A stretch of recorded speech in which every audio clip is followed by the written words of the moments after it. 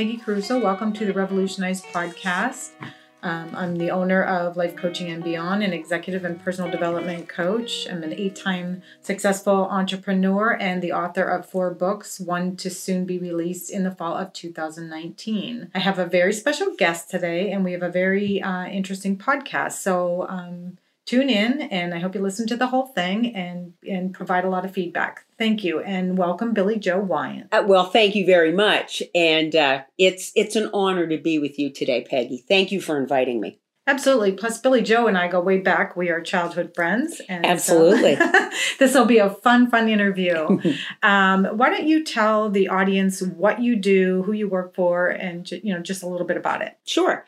A little background on myself. Matter of fact, I started way back when I was still in high school in broadcasting, radio, and I still do that today part-time. But my other love of my life is I work for a comprehensive victim service center in Pennsylvania, and I started there in 1990, so I have about 29 and a half years in there. Became the executive director in 1994, still the director, and over the years we have grown by leaps and bounds. When I first started, we were what was called a dual center in the victim service world, which means that we provided services to victims and their families of domestic violence and sexual assault, and also offered an emergency domestic violence shelter. Over the years, I've grown, and that agency has grown into being comprehensive. So we do a housing program. We also provide services in 2 counties in Pennsylvania for the Victim Witness Program, which is where we help serious crime victims and witnesses of adult and juvenile crime maneuver through the court system. So it's very tricky. There's a lot to do with that, but kind of a snapshot of what we do. That's about it. Okay. What's the name of your organization?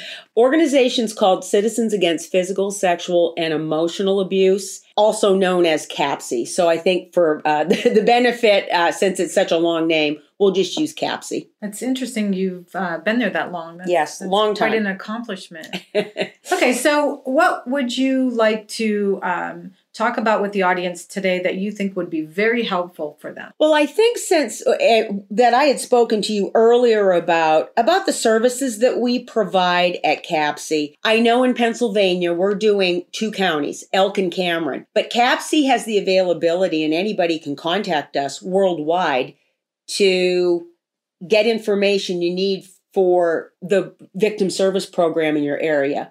So just making sure folks know about that. The type of counseling that we do, our agencies are trauma informed. And I know you're very familiar with that. Yes. And I think today we were going to concentrate more on something that I discovered back in 2015. And over the years, really have been trained in it, and it's just amazing with about a 95% success rate. Wow, and that's traumatic. impressive. That's traumatic incident reduction techniques. Okay, so tell me a little bit about what that means. Traumatic incident reduction are a set of techniques that a person is trained in to help a person who has suffered trauma, and we're talking from post-traumatic stress disorder, veterans of war, anybody that has maybe been involved in a serious, severe accident or witnessed a severe accident, survivors of death by suicide, folks who have witnessed or walked upon suicide or other homicide or severe deaths. It's for anything that traumatizes a person, the death of a pet, a loved one. And what we're using it for the majority of the time are the traumas left over by victimizations of domestic violence and sexual violence, rape, and human trafficking. Okay, so that was going to be my question. Yeah. So it does help people that have been sexually molested and absolutely all of that stuff. And that's mainly what we're using it for, but we don't turn it, because we're trained and certified in these techniques and can facilitate them, we will help anybody that needs it. Okay, so it's very effective. Very effective. Is it a process? Is it something that you just start working and giving techniques? Or do you, like in coaching, we have to build a rapport with the client. We have to get to know them. Like a lot of people will say to me, and you and I talked about this earlier, where people will say to me, give me a technique that a child can use if they're bullied. Well, I always say, you really can't just slap on a technique until you get to know what they can handle. Like I can tell you little kids that if I gave them a technique that would make them worse or vice versa. So is it the same with that? Very, very similar. You must get to know the person. And in traumatic incident reduction, we are also trained to sit down and do what we call needs assessments with people and let them tell us what's bothering them. Or maybe there's multiple layers of things and we have to start peeling things away. Sure. And we always use the example of maybe like peeling away an onion. But you start asking folks certain questions or a series of questions, and then things come to the forefront in this technique. Then they can choose. It's always up to that person. It's their choice. It's always a person-centered technique. And they're the ones that tell us what they're ready to work on. TIR, traumatic incident reduction sessions, can go from 15 minutes to an hour to 3 hours. One of our staff at CAPSEA has already been with someone during a session for over 6 hours.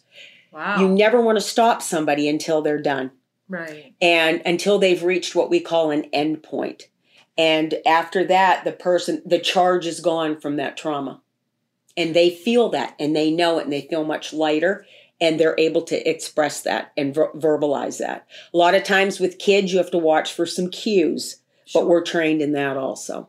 Oh, very interesting. Mm-hmm. I know the answer to this question, but a lot of people probably don't. I get a lot of people, even in coaching, but what you do is you have victims who have far more abuse than what I would do in coaching. Yes. But in coaching, confidentiality is the number one thing that, Absolutely. we would never break confidentiality or we'd lose our certification. Mm-hmm. So a lot of people will come in and they are afraid to call an organization like yours because they're fearful for their lives. But tell people how you can ease their mind on that, on confidentiality and protection. First of all, at CAPSEA and agencies, and again, I'm speaking for the confidentiality statute that is in the Commonwealth of Pennsylvania. I'm not familiar with outside of Pennsylvania.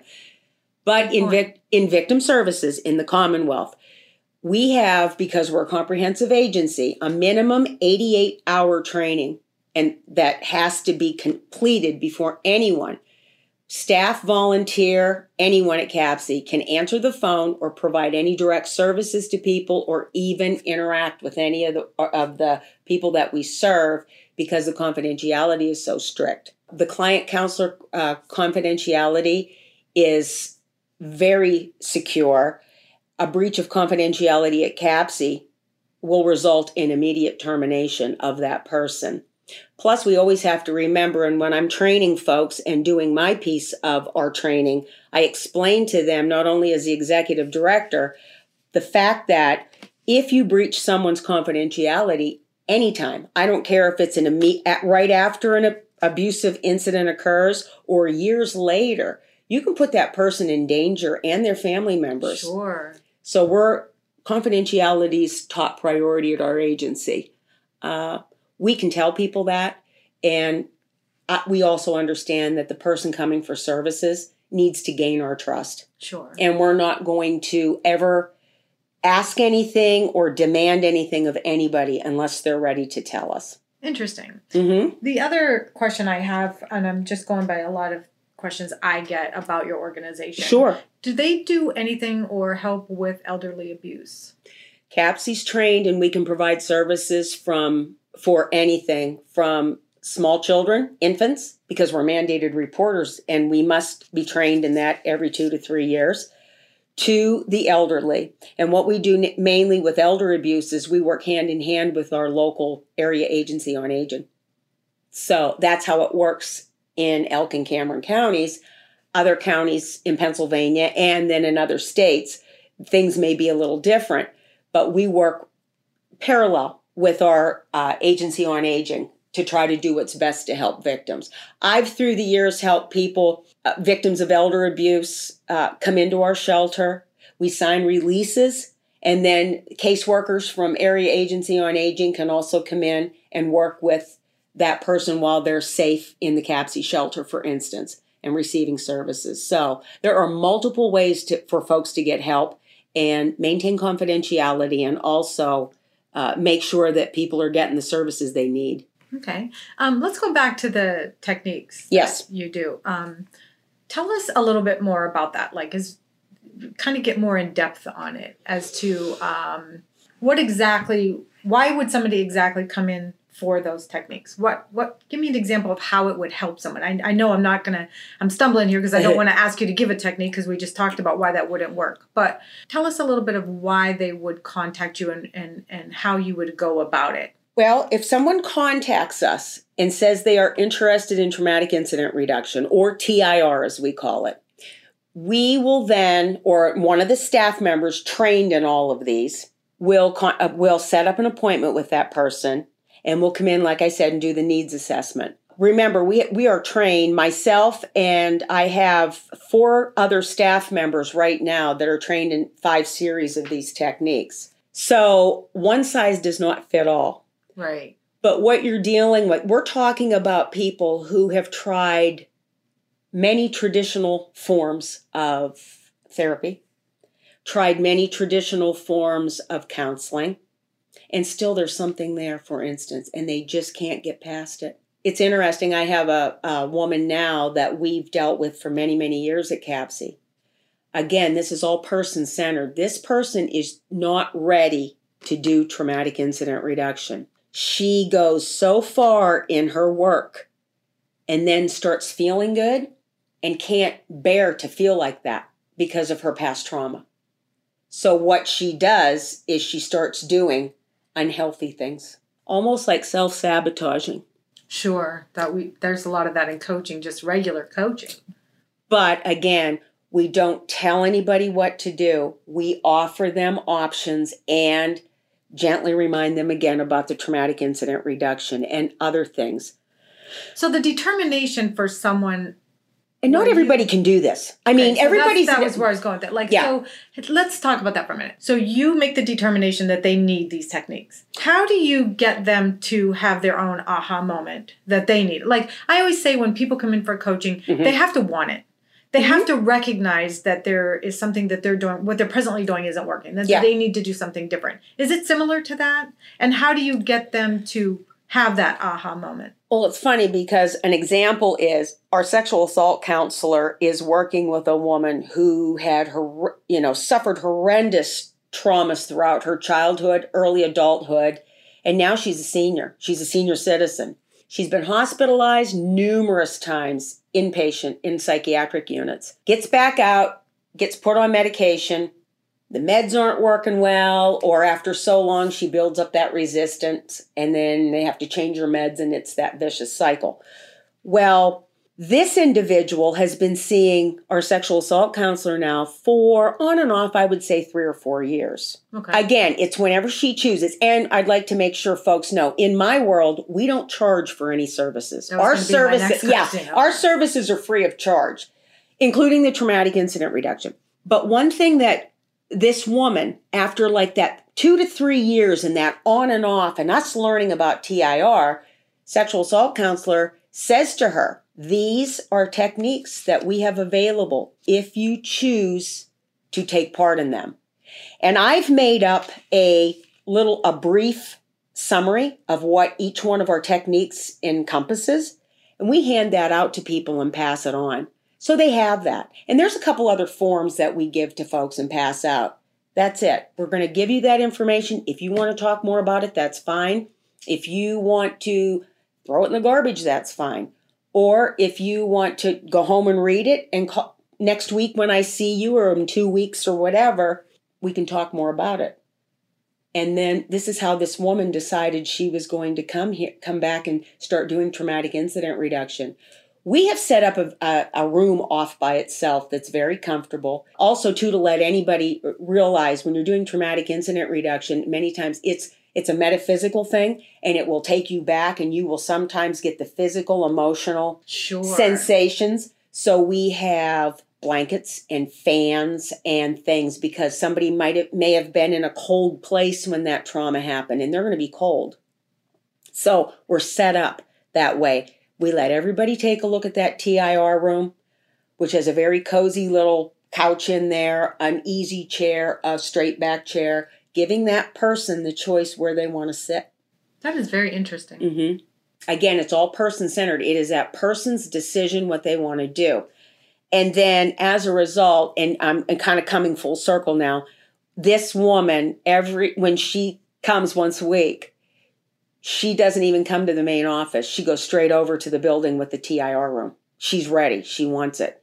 And this woman's now peeling her layers of trauma. Sure. So it's neat stuff. And it's in my world, no 2 days are the same. And I'm sure that's the way you are. Absolutely. So it's really interesting to see that. I have a question. Mm-hmm. You said that you offer this to people from around the world, correct? Yeah. How would you put them in your program because they're not there with you physically? Like when I do coaching, I have clients from around the world, but we Skype in. What would you do in instances like that? If someone contacted you from around the world? Or do you just put them in touch with other organizations? I would put them in touch with other people trained in TIR. So there's other people throughout the world, United States, Canada, South Africa. Yes, this is something that's an international thing through the Traumatic Incident Reduction Association. Okay, so that's very important that our listeners understand that. Yes. Well, we're getting coming to a point where we're getting out of time. So is there anything else that you would like to leave everybody? And please, we always encourage to give feedback because we'll go over the information at the end on how to get a hold of us. But we'll definitely bring you back. I'd love to. I know that there's people who have been waiting for this podcast. Yes. So is there anything else you would like to leave as a closing statement or encouragement or anything for anybody who feels that maybe they are a victim? I think if people are interested to go to the TIRA.org website, Marion Volkman and her husband, Victor Volkman, and I should have probably mentioned that earlier, along with Dr. Gerbode, who is a psychiatrist, and this Dr. Gerbode is the one that developed TIR back in the 80s. And it is something that is just phenomenal. They are the founders. Marion Volkman, as a matter of fact, she hails from Ann Arbor, Michigan, and Marion is our trainer, but she's trained many other people. So TIR is a worldwide thing. And I think people, if they would like to get more information, to start there. Okay, and people can contact me through CAPSEA. I don't usually do this, but I thought of another question at the very end. That's okay. So I'm going to just throw it out there before we're done. I'm sure everybody's very, okay with that because they love this topic. But the opioid problem is a huge problem in today's society. Does your organization do anything relative to that or for that? Not directly. Okay. But you could put somebody in touch with an organization that could help them? Absolutely. Okay. Absolutely. So if there's anybody listening, any type of opioid issue, yes. We work locally with our alcohol and drug abuse services, which covers Cameron, Elk, Potter, and McKean counties, 4 counties. But once you're hooked up with them, then they also can provide other resources. Okay, so tell the listeners how they could get a hold of you. To contact me, the best way is probably via email. Okay. And the best email to reach me is director@CAPSEA.org. And so it would be DIRECTOR at CAPSEA, CAPSEA.org. Very good. And if someone's having any difficulty getting a hold of Billie Jo, or you have any other questions, please feel free to reach out to me, lifecoachingandbeyond.com. All my information is on there. And thank you for listening to the Revolutionize podcast. We'll see you next time.